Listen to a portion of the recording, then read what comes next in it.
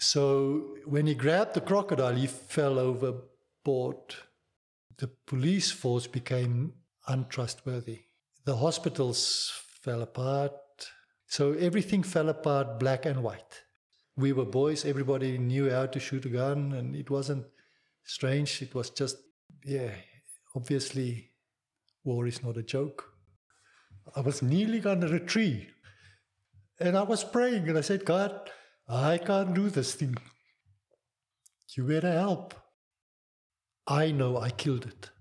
So I know there is a God.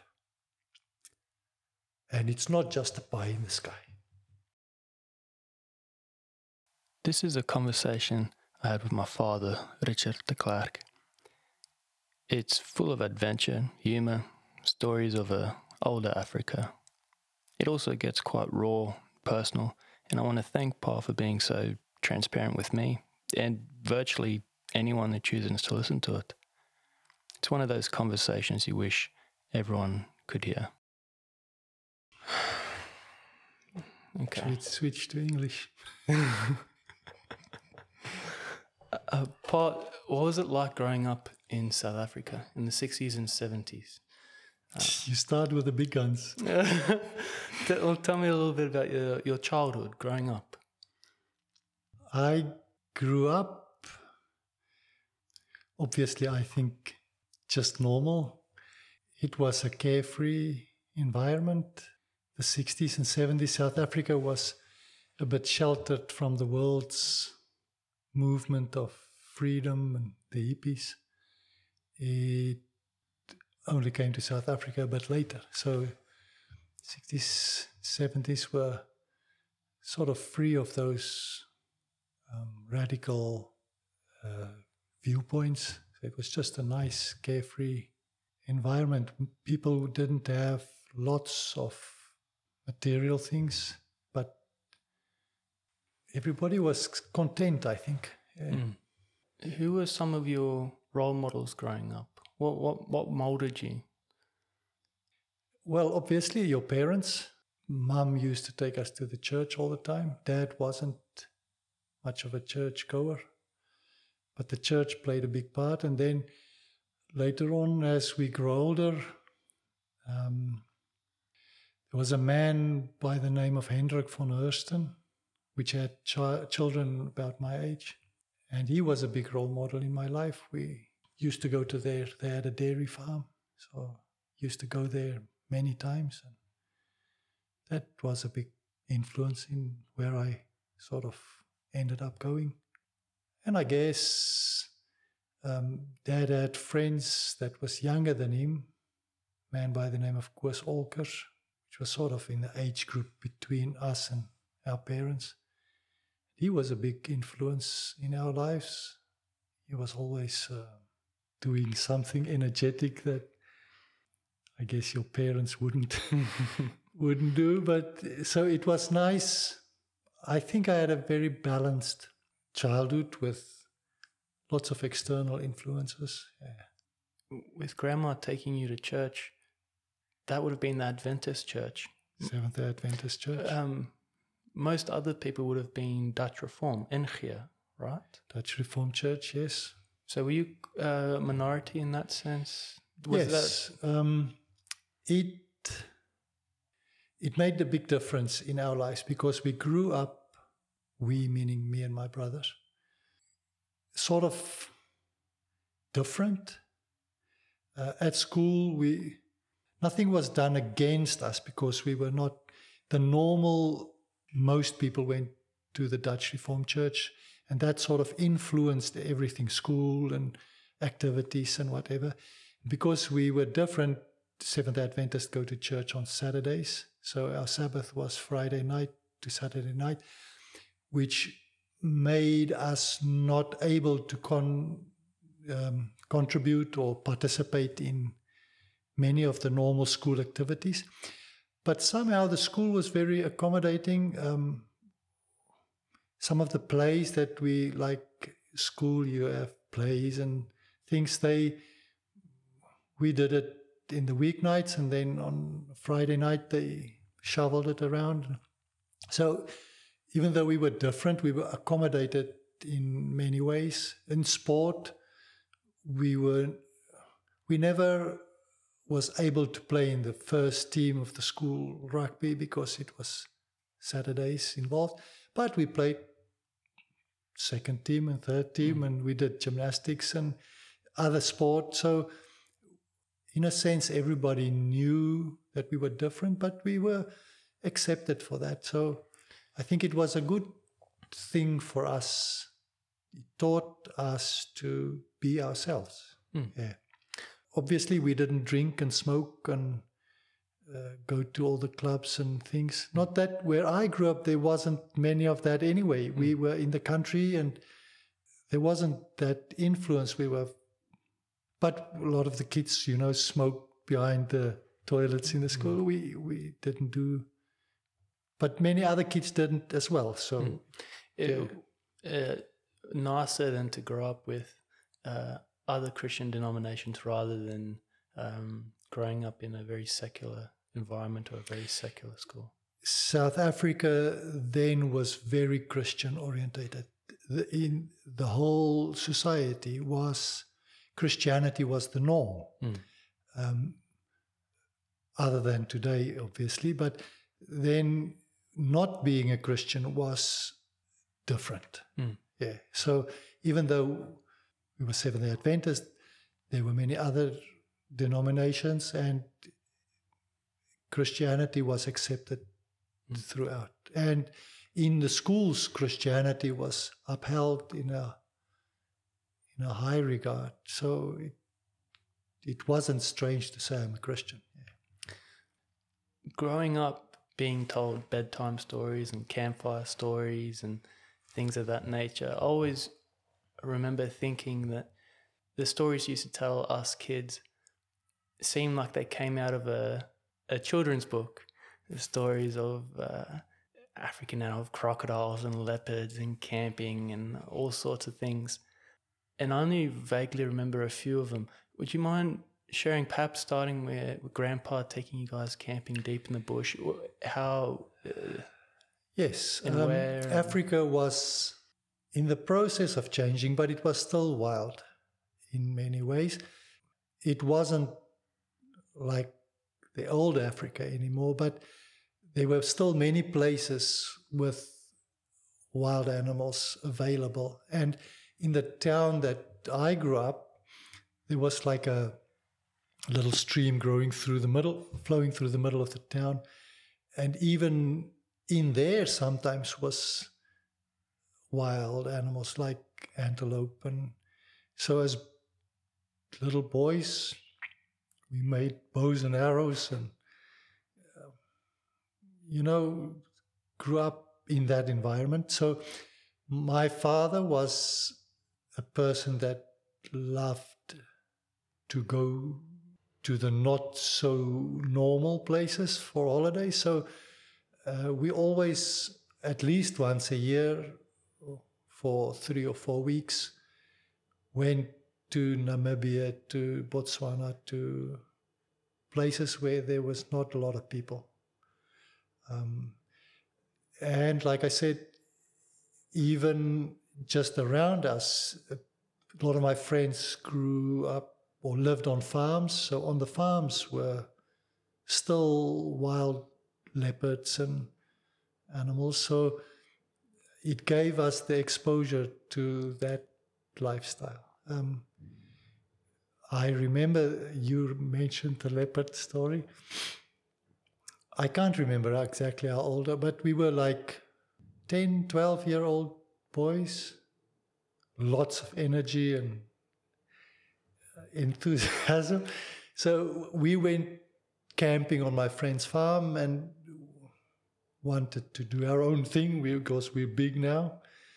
And my father and his father was luckily, I don't know, wise or stupid enough to let us be, because they knew that there were wild, dangerous animals around. But we went camping and carried our stuff and, made a fire. And they just came. I remember just before dark, my father and his father came. we were 4 boys, but my parents came around, my father, and just said, all right, if you got not enough firewood for the night, and just make sure the fire is going. And we didn't worry one bit. We were on a roll. And I remember we decided between ourselves that we will stand guard all night. There would be one on guard duty all the time. I don't know if we did, can't remember. But during the night, we could hear something out in the dark. And in the morning, my parents came and they were sort of looking around, and we could find the tracks of the leopard circling the campsite during the night.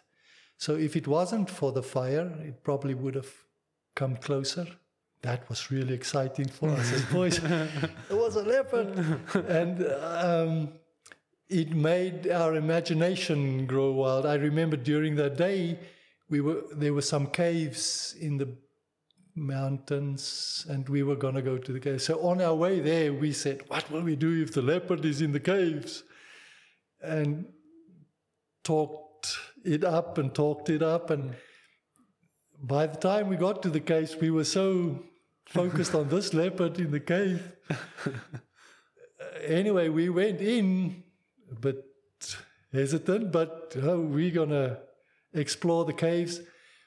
And as we were halfway, in the dark, in the cave, lots of the bats that were sleeping inside the cave decided to flew out past us. We just screamed, leopard, and ran as fast as we could down the hill, down the mountain. We were scared to death. But it was the way we grew up. And I remember that night walking back home, every tree under which we passed, we look with the torch, flashlight, where's the leopards? Nothing, of course, but it's just a beautiful way to grow up. Mm. Yeah. The fire, it keeps predatory animals away? It doesn't attract them? No, it's only rhinos that it is attracted, but there were no rhinos there. Mm. So other animals, sort of shy away from fire. So it's good. Which times where Grandpa used to take you far out, which of those trips were quite memorable to you? Almost all of them. I remember Dad had a Land Rover with a roof rack on the top, which was our favorite place. So once we're off the roads in the wild, we would sit on top of the Land Rover. And I remember once we were following a group of lions. Sometimes you could see them in front of us, and sometimes they would go into scrubby area. But we were sitting on the top of the Land Rover, open, and I guess Dad would evaluate when it's safe or not. And things like that. I remember we came to it was open grass area, and we came to an area with sort of medium height scrubby trees, and the lions went in there, and Dad said, all right, get off the roof, climb in while we were going through there, and things like that. But on that same trip, we were with another family with a Land Rover and a tent and things, and we were camping on a riverbank, and there was a bushfire coming towards a big fire from somewhere else. And Dad and a lot of the adults went with a vehicle through the river, I guess to try and stop the fire coming towards us or whatever they did. But we stayed with the tents, and I can't remember which of the adults were still with us. But you could see even the lions and animals came from the fire through the river at our tents, not worrying about us because the fire was the big thing for them then. Memories like that sort of stick in your mind.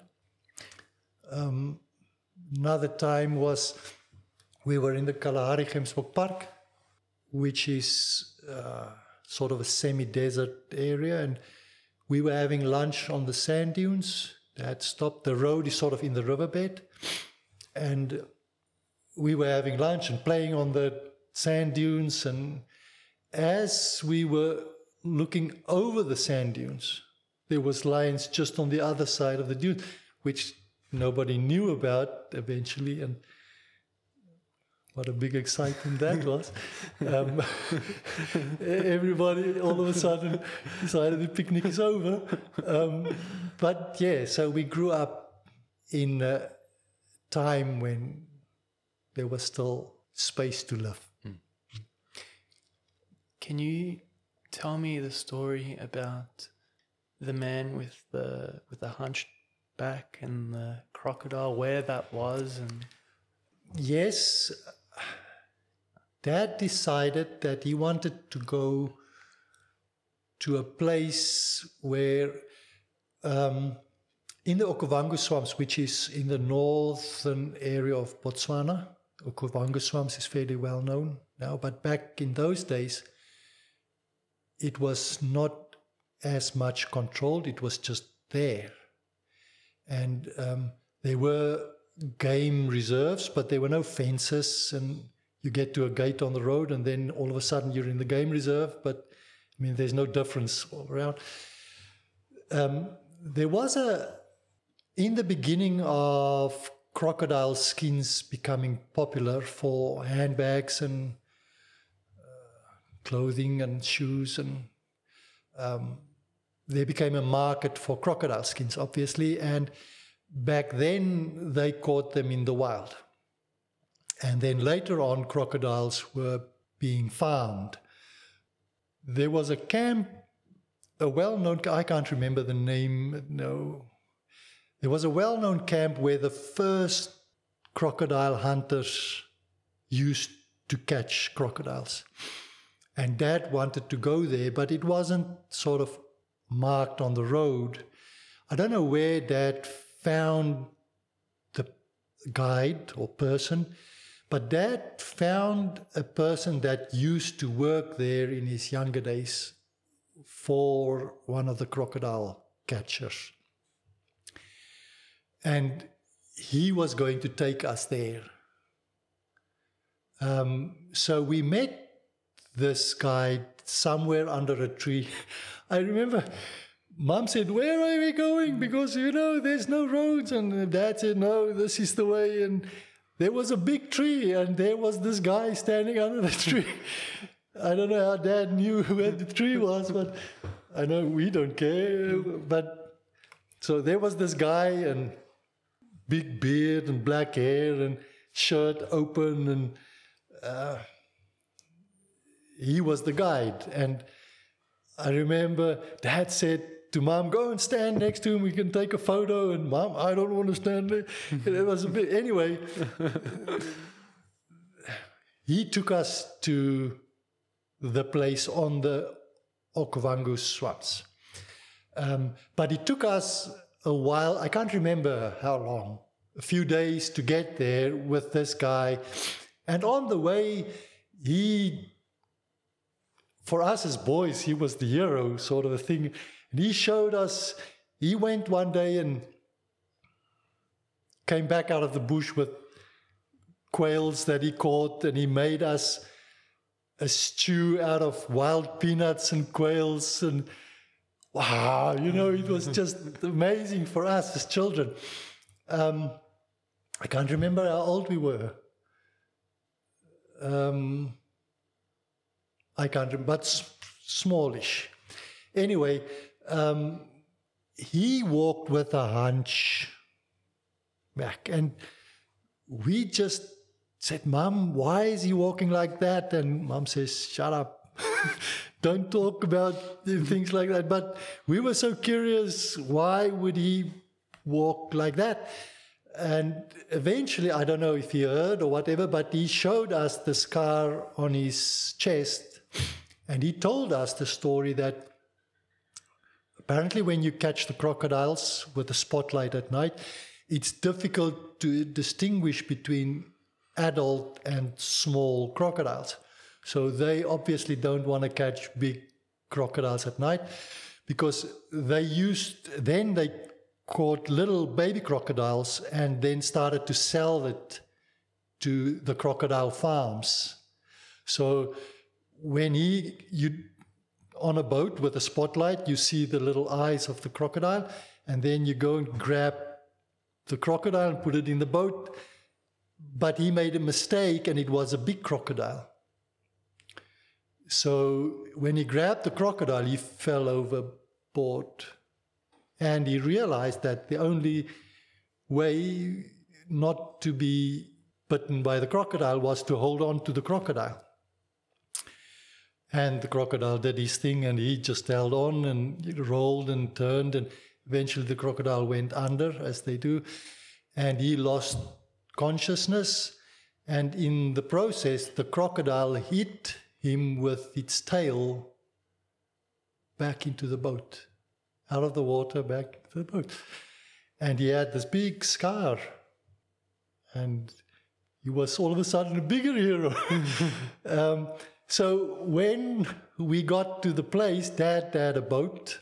We had a little boat on the roof rack of the Land Rover. So all we want is for him to catch a crocodile. Dad, we want the crocodile. But my mother, I think she died several deaths with us growing up. She said, no way in this world will you go and catch. But we kept on, and Dad said, yeah, all right, we'll go catch a crocodile. So we went out, and it's amazing, the eyes of the crocodiles, little crocodiles on the water. And he caught us a baby crocodile. And it was just magic. We had a crocodile. And by the time that it was time to go home, Mom said, all right, let the crocodile go. Well, we had none of that. No, there's no way that we would let the crocodile go. So we kept the crocodile. Dad, I remember he took wet newspaper and towels, and we were not the only family there. There was a caravan, and obviously you couldn't take the crocodile over the border. So Dad hid it under the tents, where the caravan tents were there, and we brought it back home to South Africa, and we had a crocodile. And we turned the boat upside down, and we shot birds with a slingshot, and we fed the crocodile, and we were the heroes at school because we had a crocodile. And it shows you how society was back then. The crocodile got a bit tamed, and you scratch him behind his head, and he lay there with his mouth open until Dad decided it's too big. It's time to get rid of the crocodile. To our horror. How big was it when you decided? I can't remember exactly. Yeah, okay. Dad made friends with someone that worked in Pretoria Zoo, and they came and took the crocodile to the zoo. So that was the end of our crocodile. Magic experiences, yes. Yeah. Mm. Moving forward, past your youth and schooling, when it came time for national service, in South Africa, it was mandatory to serve 2 years in the military. It started off with not 2 years, I think it was 6 months, and then a year. Every boy that left school had to do military service, unless you can ask if you want to go and study. But then when you finished with the degree or whatever you did, you had to do the military service. And then it became 2 years. By the time I left school, it was 2 years, yes.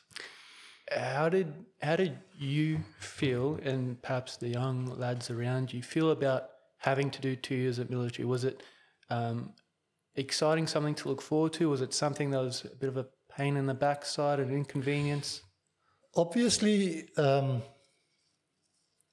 there were all of those, but most of us were excited and eager and willing. There were, obviously there were some that didn't, but most of us, it was sort of an honor, and the whole of society has treated it like that. The boys that went to the border, call it then, were looked after when they come home. Everybody was sort of supporting, and it wasn't a drudge. Is that the right word? A drudge? Yeah. Right. Yeah. So I was fairly excited to go. Yeah. We were boys. Everybody knew how to shoot a gun, and it wasn't strange. It was just, we're going to go camping in our naive stupidity. Yeah. Obviously, war is not a joke, but yeah. Can you give just a very brief, just some context to those who may not know the history around then with the border war and what the context was, why there was mandatory service at that point?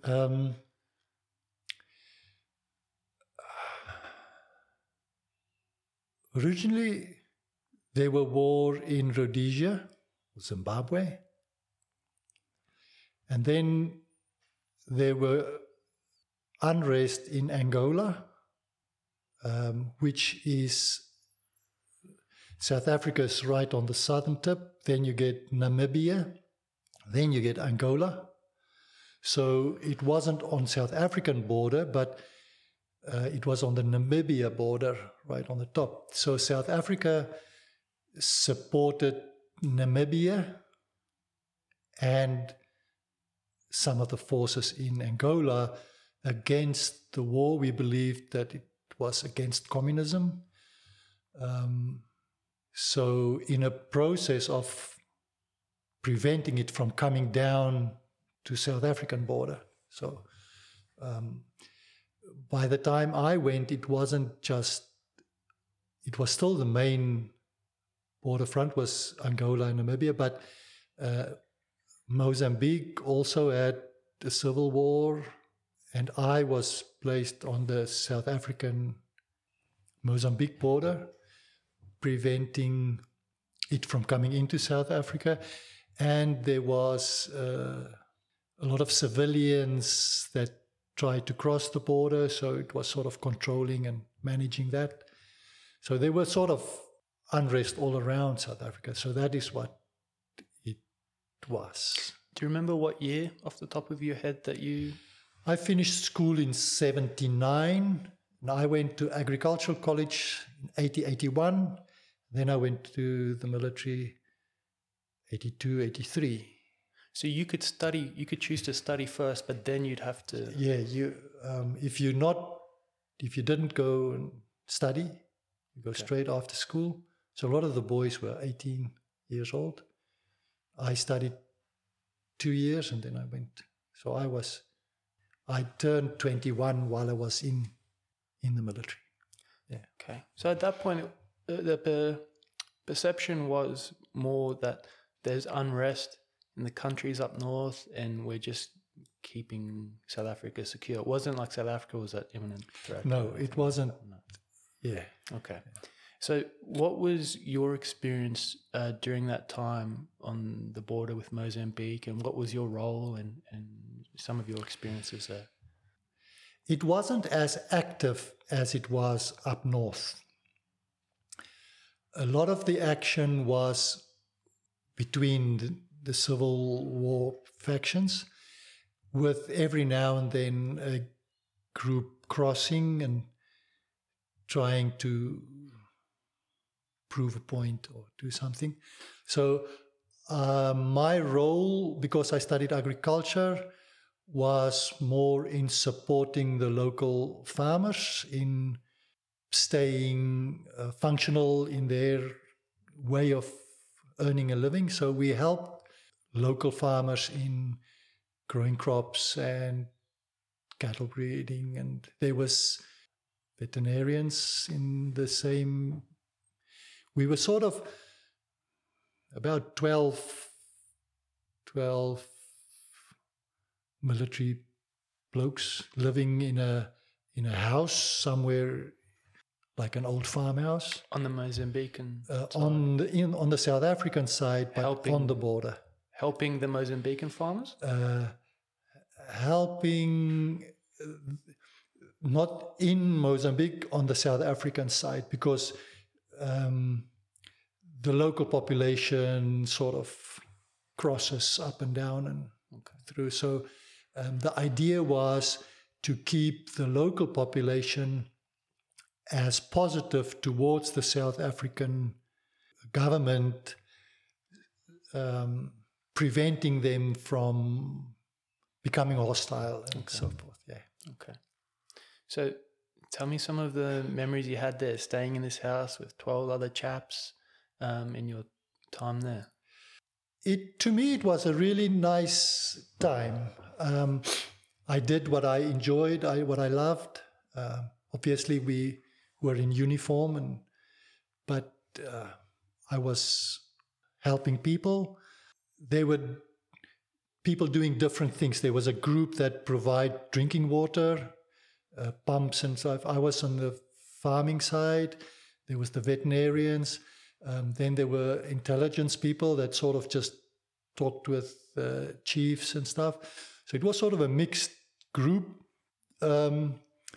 So I had a little motorbike, like a postie, with a big box on the back.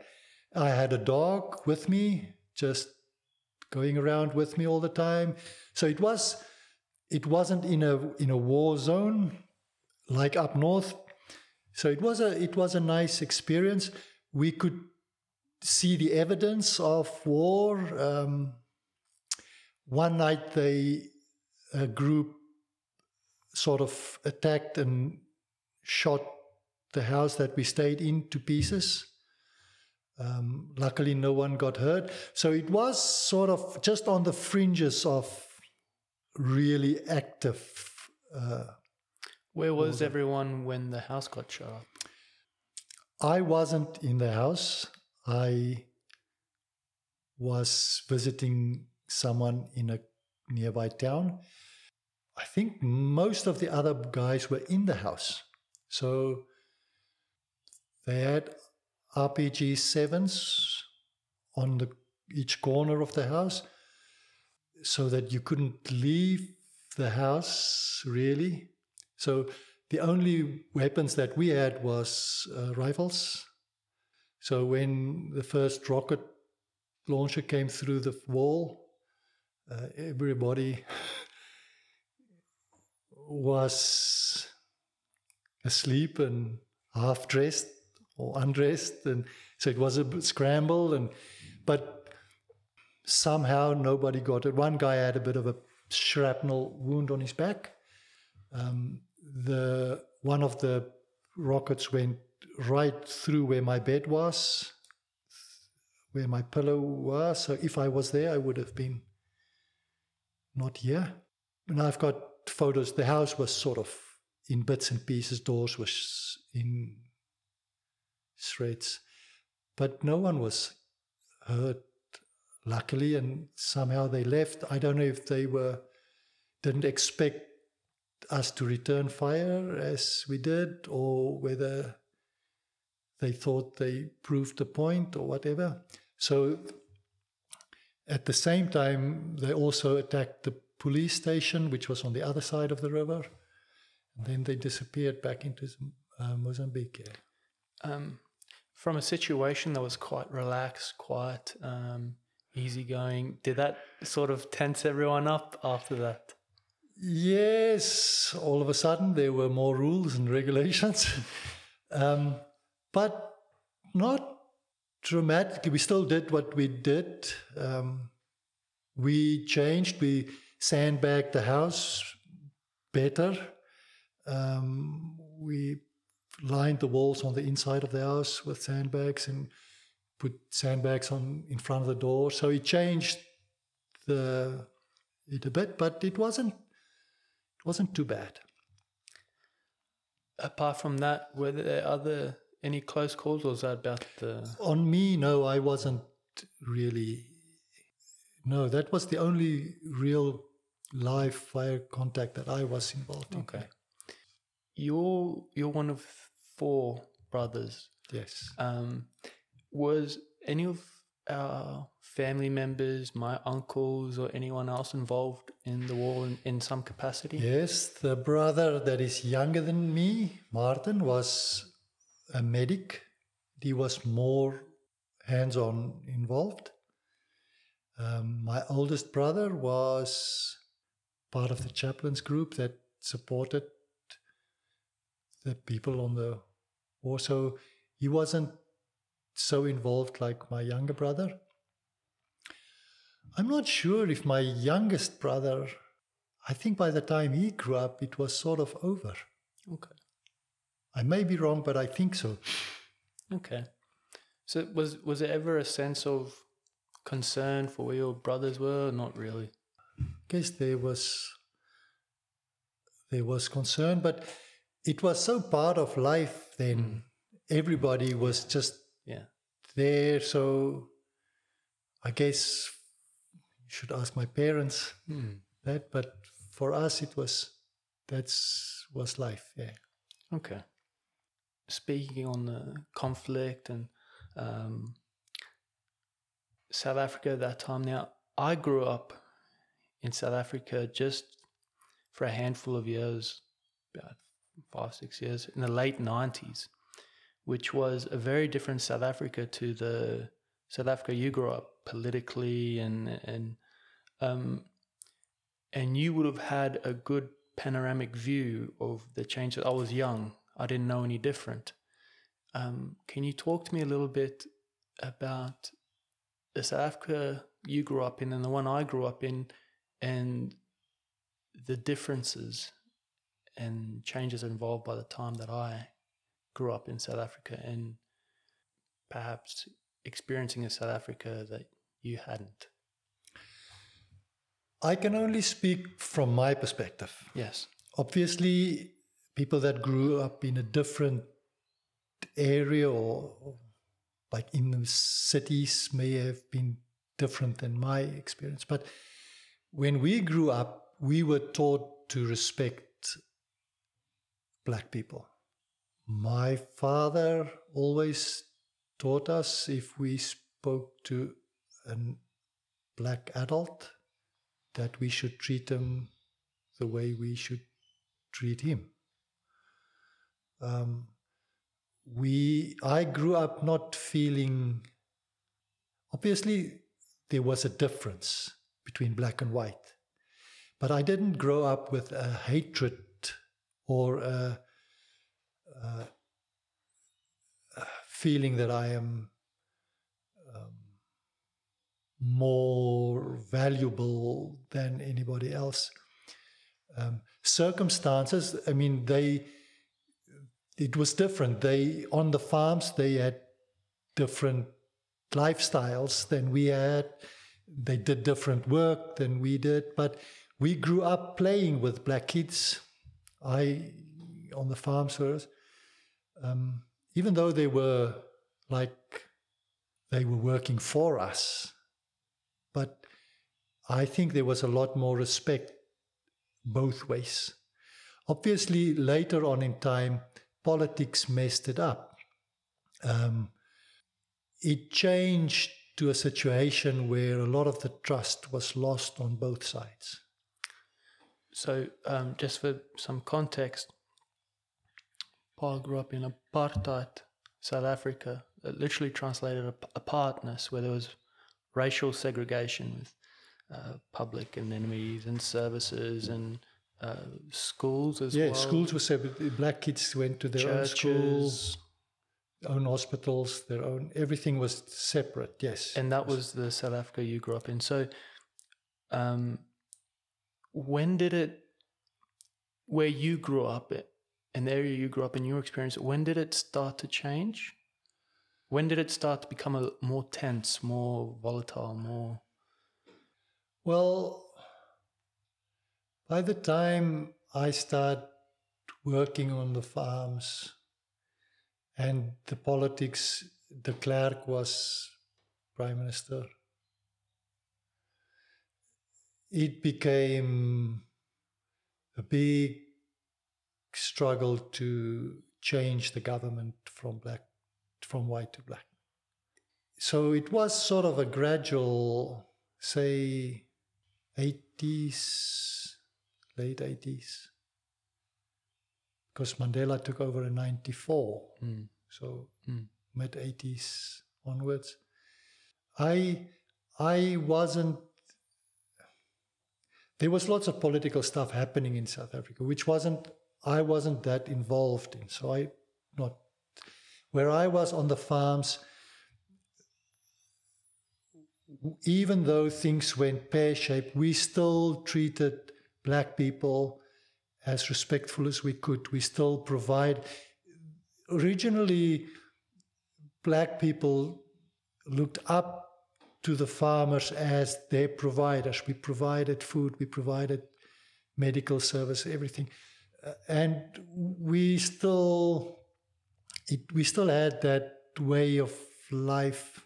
Even though it changed, lots of the black people still looked up to us for guidance and for whatever they needed.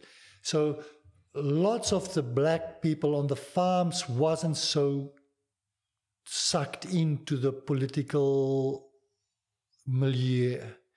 So the troublemakers that was not always in the beginning local, it became more mixed up later on. But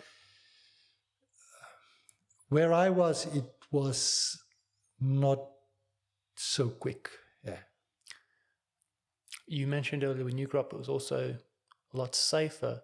So the violence become more prominent in South Africa as a result of the political tension and changes and so on. Yeah, with the political violence came just criminal violence. So there was a huge criminal aspect. So people got broken into, and it became a free card for criminals, which I think had a big impact. Stock theft and those sort of things became a lot more of a problem than what it was. So when the government had changed, it would have been a big, irregardless of the situation beforehand and what was good, what was bad, it would have been a big change for everyone involved, especially transitioning from a white minority government to a black majority government. Was there a sense of uncertainty and insecurity? Yes, all of a sudden everything was different.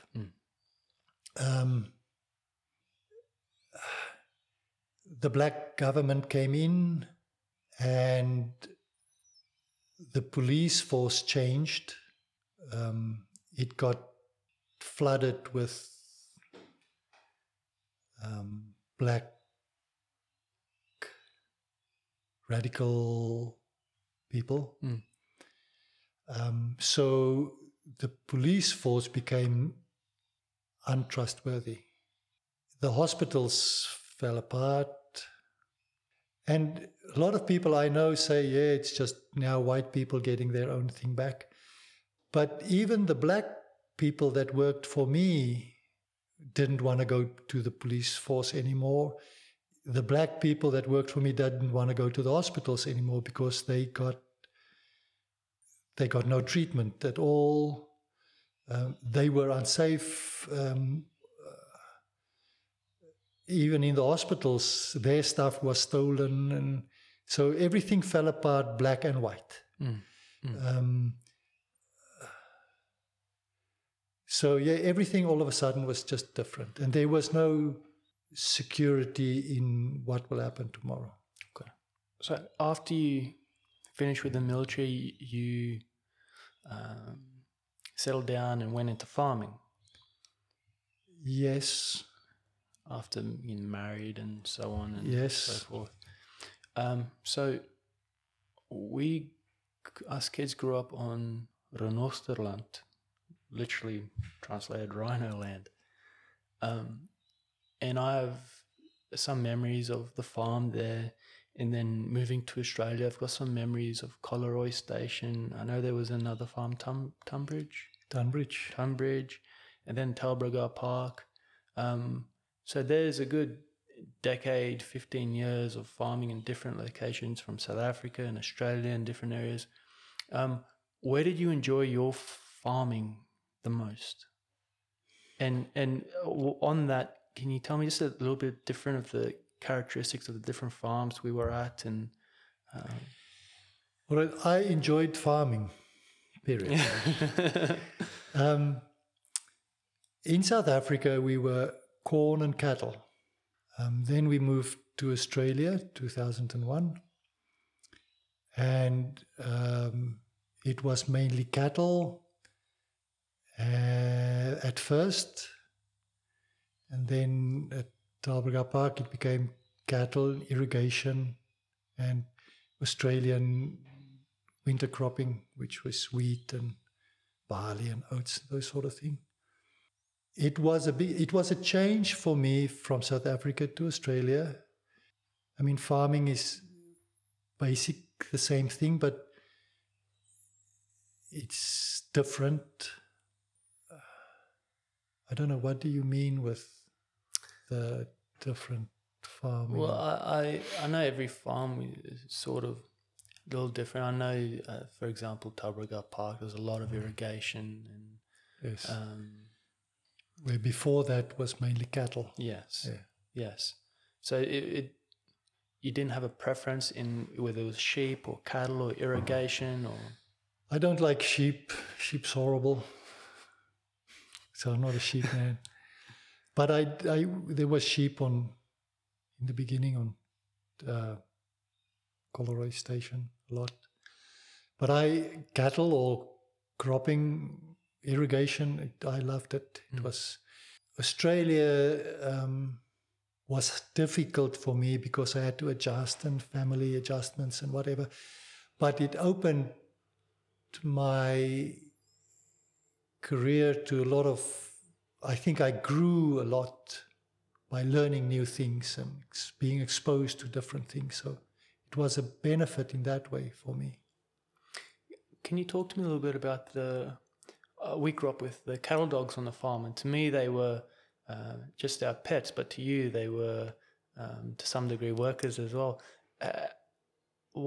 Was that something that you learnt as well? Was new to you working with cattle dogs? And it was very new to me. In South Africa, we never used dogs, so it was completely new. When I got to Australia, everybody had a dog.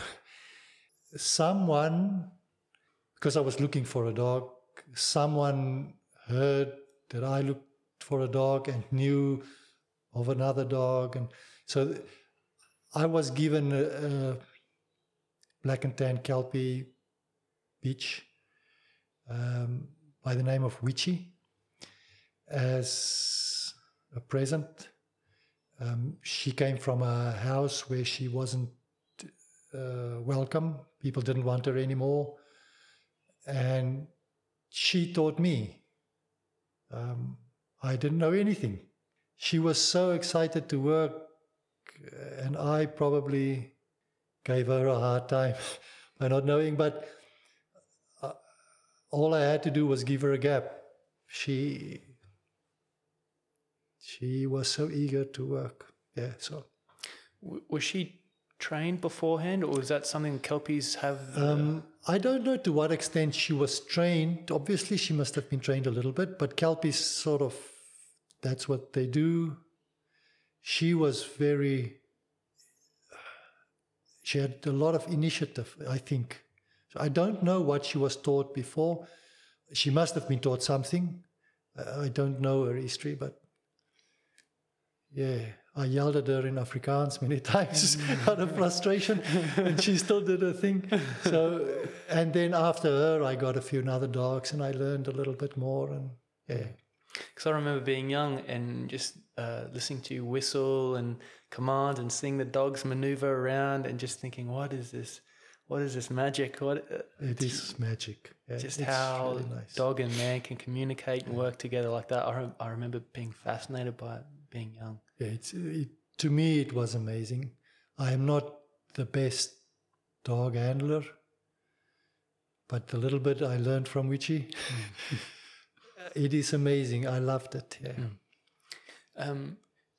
Through your time farming, is there any times or experiences you can think of? I knew that there was a lot of stress at times. I knew that times you'd be harvesting day and night. You'd sleep under the tractor. Were there incidents on the farms? Something that comes to mind, something memorable? I have a lot of memories. I worked for really nice people back in South Africa. I have a lot of respect for them and almost see them as my family. That was very good to me too. So from that, I moved to Australia now, all of a sudden new. The first person I worked for was difficult. It was very difficult because you are not yourself emotionally. I mean, you try and be as much as you can, but you have to deal with immigration was harder than I thought. So you have to deal with family issues, with financial issues, with emotional issues, and then trying to start a new job. And so as much as you want to think yourself, you're not yourself. So the first job was difficult for me. And the man that I worked for was not easy himself. I stayed there 6 months and then I left, and luckily I got casual work enough to the end of the year. And after the first year, I got to work for John O'Brien, which I have a lot of respect for. So in the beginning it was hard too. It was difficult. We did have a house, but we were used to a nice house back in South Africa, a big house. So we lived in a small little house. John built us a new house, but that took time. I stayed there for 10 years. And I worked hard. I think I gave as much as I could. But John did too. John was good to me. And I really appreciated that. It was good. I loved it. I really enjoyed it. I had a little bit of freedom to make decisions and do my thing, which was important to me. Learned irrigation, which I was not as experienced in. So in general, it was Richard, my oldest son, grew up and was old enough to help a little bit on the farm, so that was nice. You were just not big enough. Obviously, there were difficult times, I made mistakes, and I had to face up. But I'm thankful for the time I had there. Yeah. And I also, I know your childhood was perhaps a little bit more wild, but I still, in comparison to the friends I grew up with and made in Australia, also feel quite lucky for the freedom you gave for us kids growing up on Taugra on the farm, and even at the Northland for Mariska and Richard with having animals and giving me the freedom to go and after school take the motorbike and 22 and go shoot rabbits and fox, and just letting me be and develop and giving me that that freedom. Many times I think I don't know if I would feel comfortable allowing my son to do what you allowed me to do, but looking at, I appreciate it so much, and horses and giving us and letting us, teaching us how to drive with the ute and tractors and machinery, and I think it does young person really good. Yeah, I got into trouble a fair bit with your mum. But it's good. I thought it was a good way. Mm. Yeah. And I really appreciate it, and I think it did us kids good as well. Yeah, one of the sad parts of leaving the farm is the way that my children grew up later on. I mean, so that was a big price that I paid. But I mean, life does what life does. Mm. Can you tell me about, I don't know if this was at Collaroy or Tunbridge, I think it was Collaroy. Can you tell me about the incident with your back and the quad bike? And now that I'm older, what exactly happened there?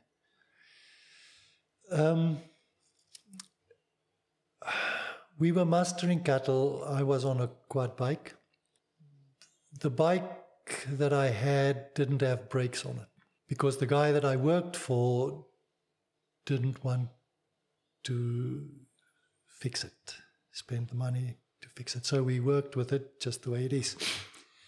I was on the one, there was a deep gully, cliff or whatever you can call it. So I was on the one side with Witchy pushing the cattle, and at one stage I had to turn around.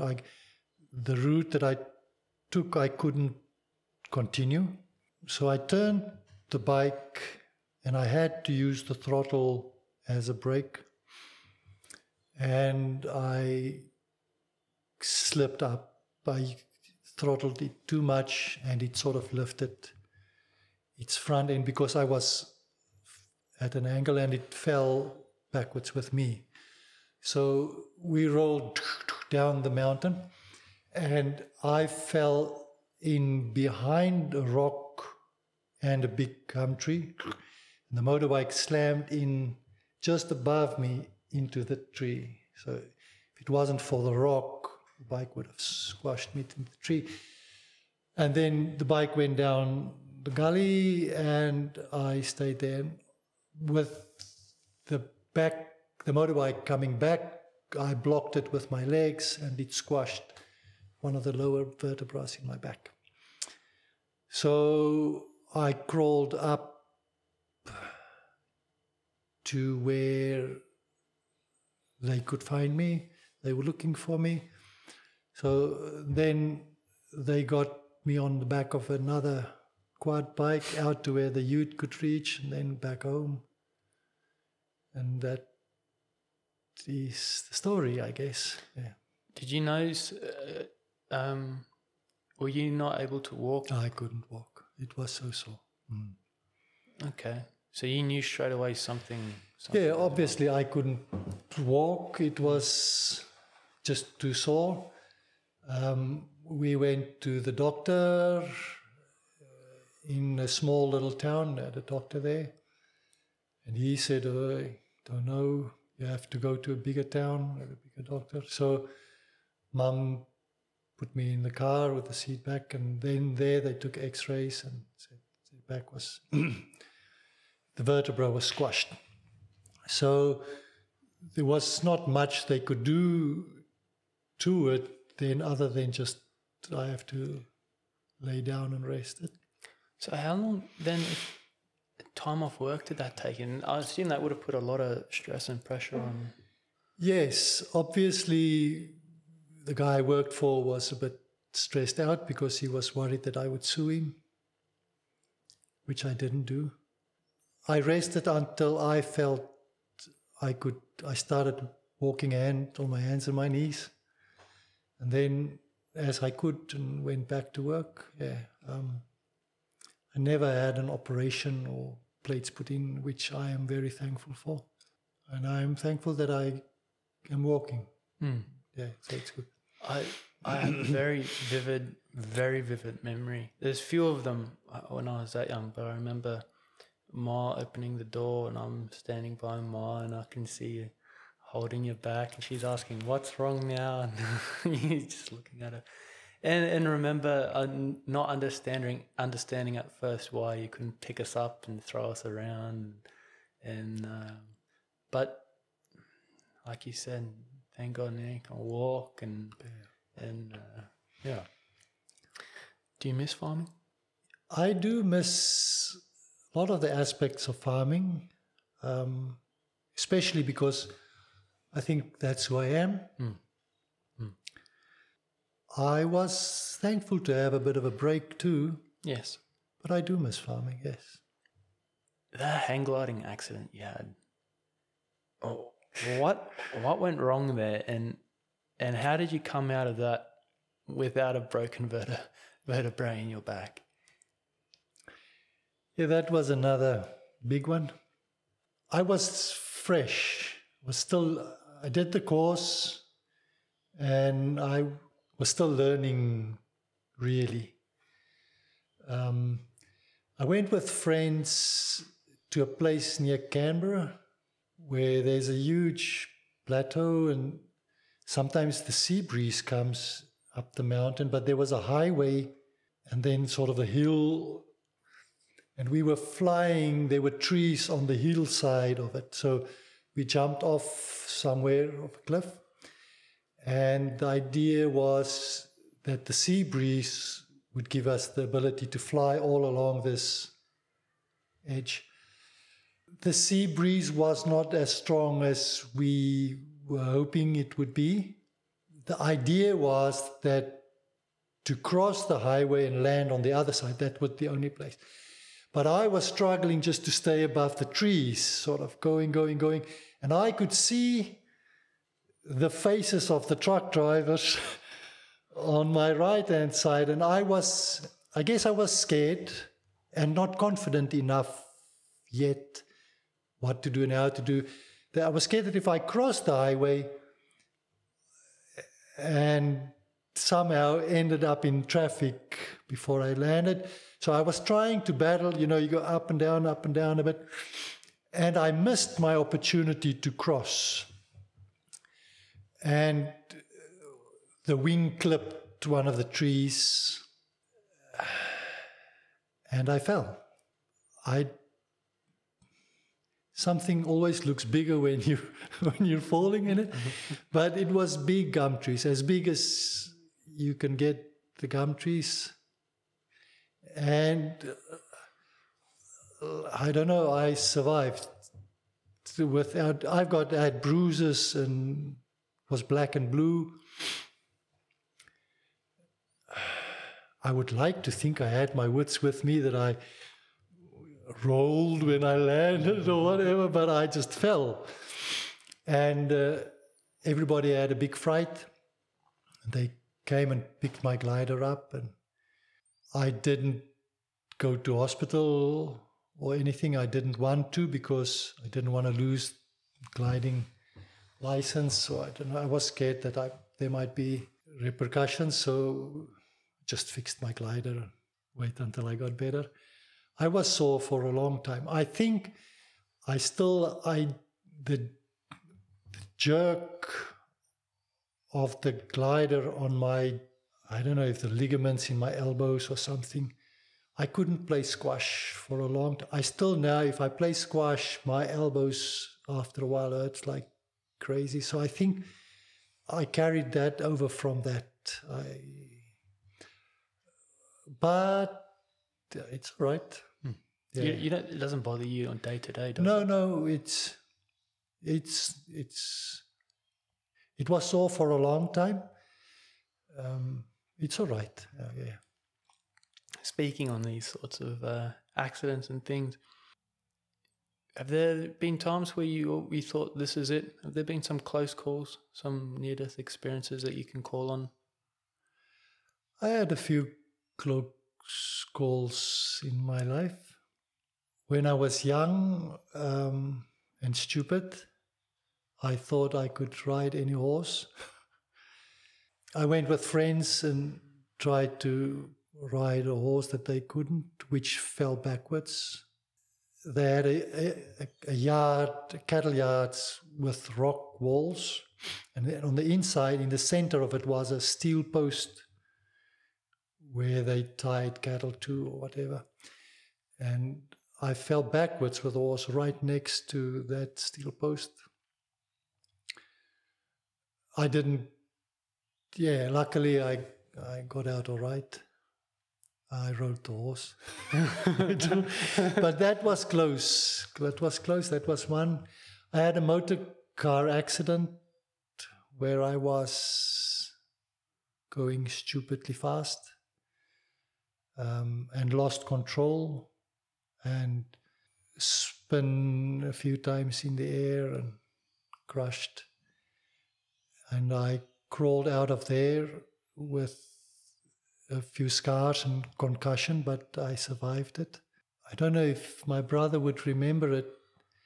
I don't know what his recollection of it was, but once we were trying, there was a building in South Africa where everybody was not allowed to go up to the top floors because there were fancy units with a swimming pool and whatever. And we thought that if we climbed through a window on one end and on the outside of the building to another window to get in, we would be able to get where we were not allowed. And I looked down that night, hanging from the bricks, and down there was the little cars. I thought, man, yeah. So, but we didn't fall. And then I had the hang glider and the back. I think, me being a Christian, I think God protected and saved me a few times, yes. Yeah. Speaking about God and being a Christian, you were always, to me and us, a spiritual role model for us kids. And as someone who I look up to spiritually, I'd like to know, have there been times where you doubted your faith, where you doubted God and perhaps his existence or perhaps his role in your life? Yes. I am not that special. I have made many mistakes, many big mistakes, but that's beside the point. The question is trusting, have I ever doubted God? I have. There was a time when I grew up. I guess everybody goes through his journey, but I doubted the existence of God. I remember standing in my room with a Bible in my hand. I remember throwing the Bible on the table, say it's a load of rubbish. It's just a airy-fairy book. Nothing happened. There were no fire out of heaven. But, praise God, I don't think like that anymore. I honestly believe that there is a living God and that the Bible is the inspired word of God. And through life, my experience with God did go up and down, but God has never failed me. Never, ever, ever. Even though I don't deserve it. Have there been times where sometimes we don't see them, but have there been times where you've had direct answers to prayer that are undoubted, unquestioned, God answered? Yes, I have. And I guess within my family, I feel the story of the lambs is fairly well known. But that wasn't my prayer. It was my children's prayers. When Richard and Mariska, which is my first two kids, were not in school yet, I think, small, my neighbor brought 2 lambs for them as pets, which didn't have a mother. And I wasn't very happy about that because I knew how easy potty calves or lambs get diarrhea and diseases. But what do you do? There's the lambs and the kids are so excited and they're just so happy. And so we had the 2 little lambs and looked after them as good as we can. And obviously they got diarrhea. I knew it. But I tried everything I could because I raised calves then. And so I had medication and stuff to give them. And I tried all I could. But I could see that one of them especially was going to die. You can see when an animal is dehydrated and the skin doesn't keep its normal. And they were just laying on a Hessian bag in the shade there under a tree close to my house. And I knew that the lamb was going to die. So I was thinking in my mind, how can I get rid of this lamb without the kids knowing it? And I thought, well, the only way is to strangle the lamb, because they won't see it. So we were around the lamb there, both of their lambs, but the one I had no hope for it. And I thought it's better to get it out of its misery and get it over and done. So they went into the house, or after we gave it medication and did what we could. So I thought, all right, now is my time. So I took the lamb and I put my thumb on its throat and squeezed it. And the poor lamb was kicking and jerking and kicking, and I just choked it until it didn't move anymore. But I didn't stop because I know I don't want a lamb with diarrhea and brain damage. So I choked it until I was 100% sure there is no chance of this lamb living anymore. Just as I thought, all right, mission accomplished, out came the kids out of the house. And they were very excited. Dad, we've got a plan. And I said, yeah, all right. What's the plan? And they said, no, we decided we're going to pray for the lamb.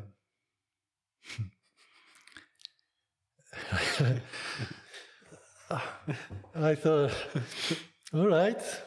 I can't tell them now, you can't pray for the lamb. All my life I taught them that's the thing to do. But I knew the lamb was dead, so what's the point? So they said, no, we're going to pray for the lamb. And I said, yeah, okay, pray for the lamb. And no, Dad, you must come with. So we were kneeling on the grass there around the lamb, and they said, all right, Dad, you pray. I said, no, there's no chance. I didn't tell them that, but there's no chance that I'll pray for this lamb. I mean, I just killed it. So I said, no, you can't. It's not my lamb. I'm not praying for this lamb. It's your lamb. If you want to pray, you can pray. Yeah, they had no problem with that. So they both prayed for the lamb and got up and very happily left in the house as if there's nothing wrong.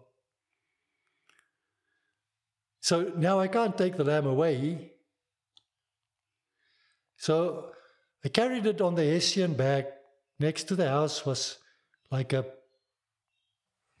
little shed where we stacked the bicycles and the rubbish in. So I've put the lamb on the Hessian bag in the little room. I thought, all right, I'll go on with my work. And all the time I've got the lamb in my mind. What have I done? Anyway, lunchtime came and I came home and I thought, better go check the lamb. And I opened the door and there was the lamb. As live as you can be, walking around, no diarrhea, tails going up and down, nothing wrong with it.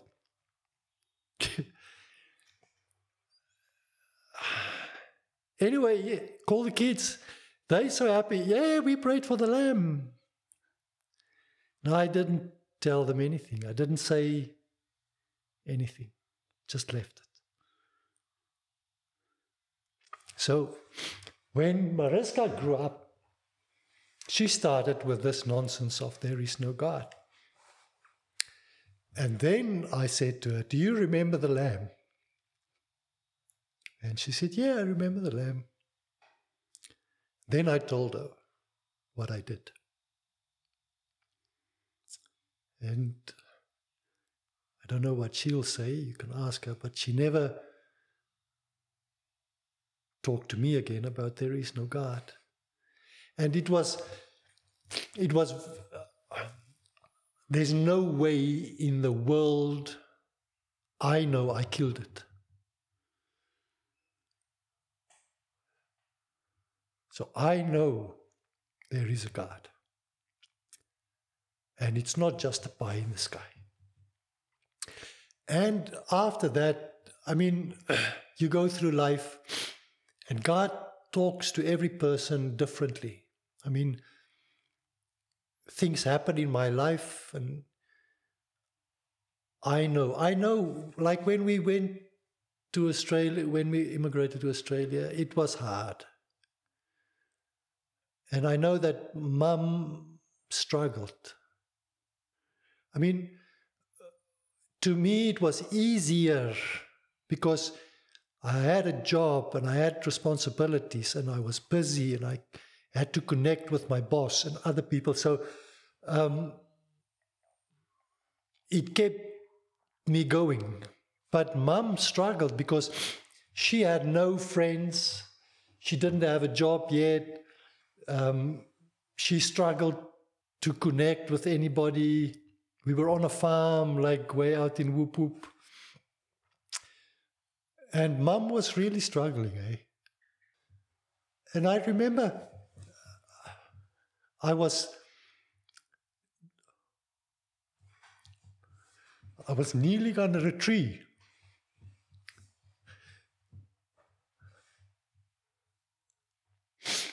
And I was praying and I said, God, I can't do this thing. My wife's gone crazy. I don't know how to deal with her. I know she can't deal with it. You better help. And I went home and here comes Cornell smiling and happy. And I thought, what? What happened? Anyway, Oma Corrie was married a few times. So Mum had family. She had a cousin or another woman that she knew far away, faintly related to. All of a sudden, this lady, we knew about them. They were in Australia. She found Mum's telephone number somewhere, rang up, and it was enough to change Mum's spirit. Mm. To me, no one will tell me that it's just by accident. So, sorry for this, but it's precious, things like that to me. Because sometimes now I struggle. And when I was sick, I got diagnosed with dilated cardiomyopathy. It was hard too. I was hanging on a thread emotionally, but I knew I could trust. So it carried you through many times when things are tough. Having faith makes life so much easier. It doesn't take everything away, but it makes it easier. So I am thankful that I have it. I was going to ask, it was something I thought I struggled with, but it seems like it's something that every Christian struggles with growing up, and you try and I want to grow up being a godly man. I want to grow up being like my father. I want to grow up being like the characters I read in the Bible, and all of them very badly stuffed up and make poor decisions, but I want to grow up serving God and having faith in Him and teaching my kids and being an example to them. And you get momentum and you get on a roll and you get in a rhythm, and it's not that I doubt the existence of God one bit, not even a little bit. I've come to a point where that'll never be the case, but you stumble and you get distracted, and then you get back up and you try again, and you feel guilty, and you stumble and you fall and you get back up and you feel guilty and you try again. And in your experience, and I've spoken to you before, but what's the trick? How do you keep that momentum? And is a desire with a guilty conscience enough? Is that the life of a Christian? Is there?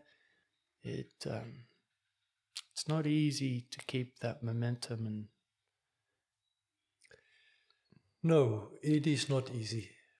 They say life is not for sissies. And that includes Christianity. It's not always... I speak for myself, only for myself. It's not always easy.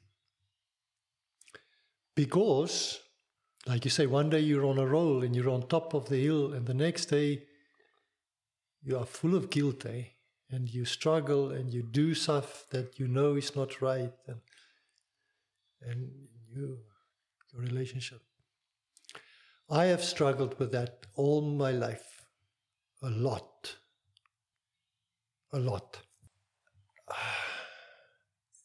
To the point where I was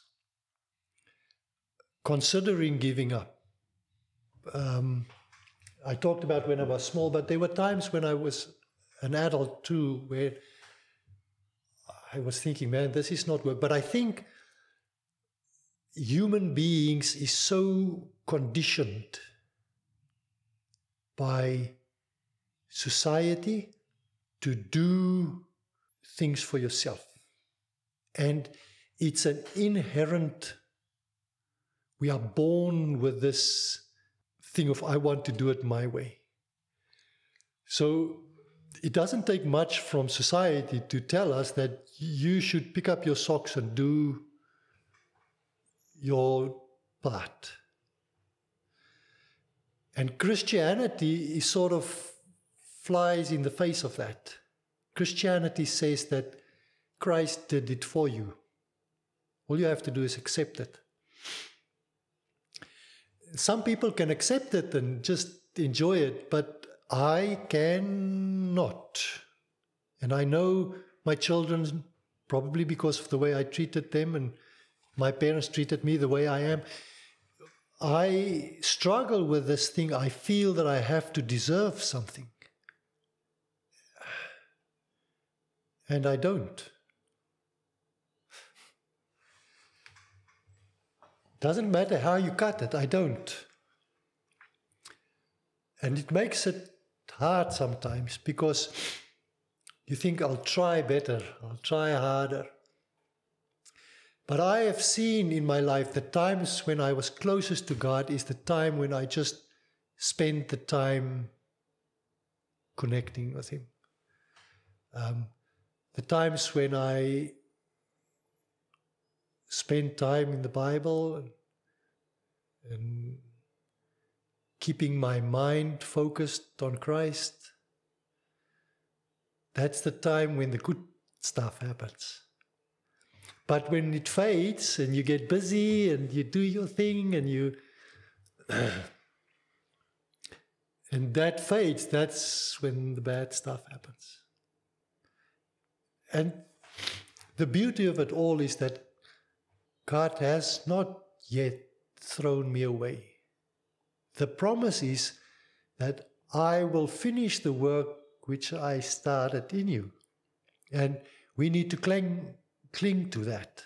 God said, as long as you don't deliberately force me out of your life, say, I don't want anything to do with you, I'll keep calling you. I mean, you know I'm divorced. You're my son. And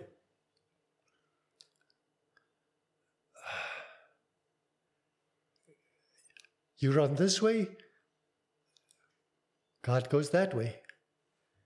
Go this way, God gets you there. I mean, that's probably the time when I felt the most guilty of all. Because I said, how can God love me? I deliberately did something wrong. It's not by accident. It's not, I deliberately, knowing this is wrong, did it. Now you want to come and say, God, please forgive me. That's bull. You can't do that, saying it to myself. So it was hard for me to come back to the point where I realized that God loves me that much, that even then He didn't reject me. It's amazing to love a God, to serve a God that loves you like that.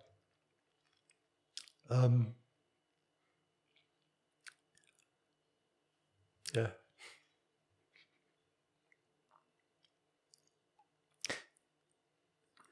When we were kids, I don't know how old I was, like, say, mid-primary school. We lived in a town called Nylstrom, and as kids we played in the street, always in the street with everybody. And I remember we had visitors that came to visit us. And we were playing in the street. Kids were in the street running around, and the parents were in the house doing their thing. And we started playing, I don't know, back home we called it tok-toki, where you knock on someone's door and then run away and hide. And so we were playing tok-toki in the street, and it was big fun. And there were bigger kids, and we were the little ones tagging along. So knock, knock, knock, run away, and then laugh your head off when this guy, don't knock on my door, who's there, and whatever. But the bigger kids got a bit bored, I guess. They started throwing rocks on people's houses, on the roofs. And in those days, it was all tin roofs. So first kid, big noise on the roof, and it was at night, in the evening. On goes the lights in the house, and everybody run like crazy, hide away, and then people are not just, having fun around it. People come out of the house angry. No.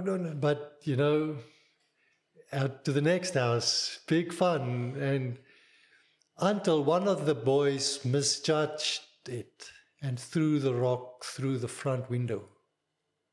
Big window, glass everywhere. And all of a sudden, I knew, as small as I was, that the fun is over. Now it's serious. And I ran for home. And the guy came out of the house and he was not happy. And he was chasing down the street. And I don't know how my dad knew about it, heard about it, but Dad was in the street. And all of a sudden I was behind my dad. And I can remember as a child then, all my troubles was over. I didn't worry about the troubles that would come later on, but I knew I was behind my dad and I was safe. This bloke running down the street, I had no worries about him. He cannot cross my dad. I was safe. I don't know what they did or what they talked, whatever. I don't know what happened. But I remember that feeling in me as a child is, I'm safe, I'm happy. And I think our Christianity should be like that.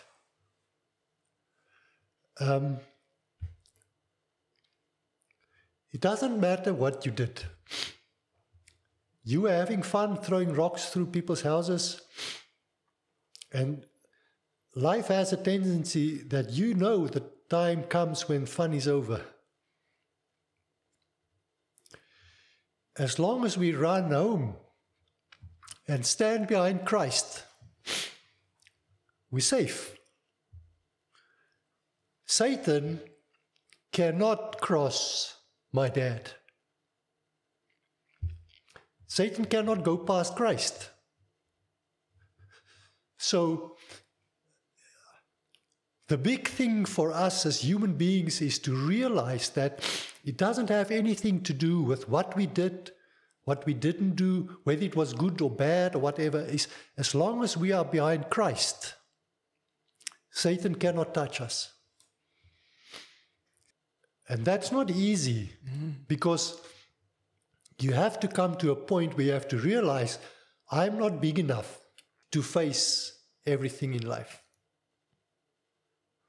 It was easy for me as a child to know I can't deal with this thing anymore. But human beings, we try because we think it's expected from us to face life, to deal with things in life, to do our thing. And Christ says, come to me, all you who are weary and heavy laden, and I'll give you rest. And the challenge is to stay connected. Yeah.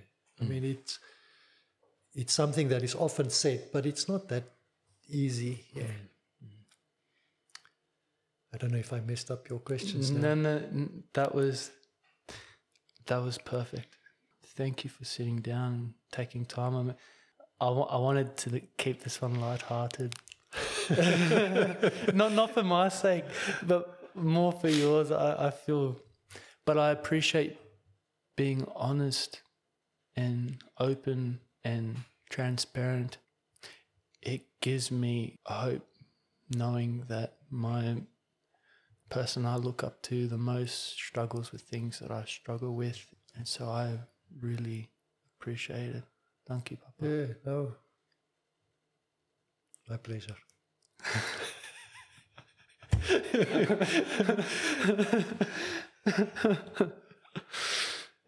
Dankie, Papa. You're welcome. Is altyd lekker vir my om te hoor waar kind was en waar groot geword het. Ek wens ek het in daai Afrika groot geword. Regtig doen.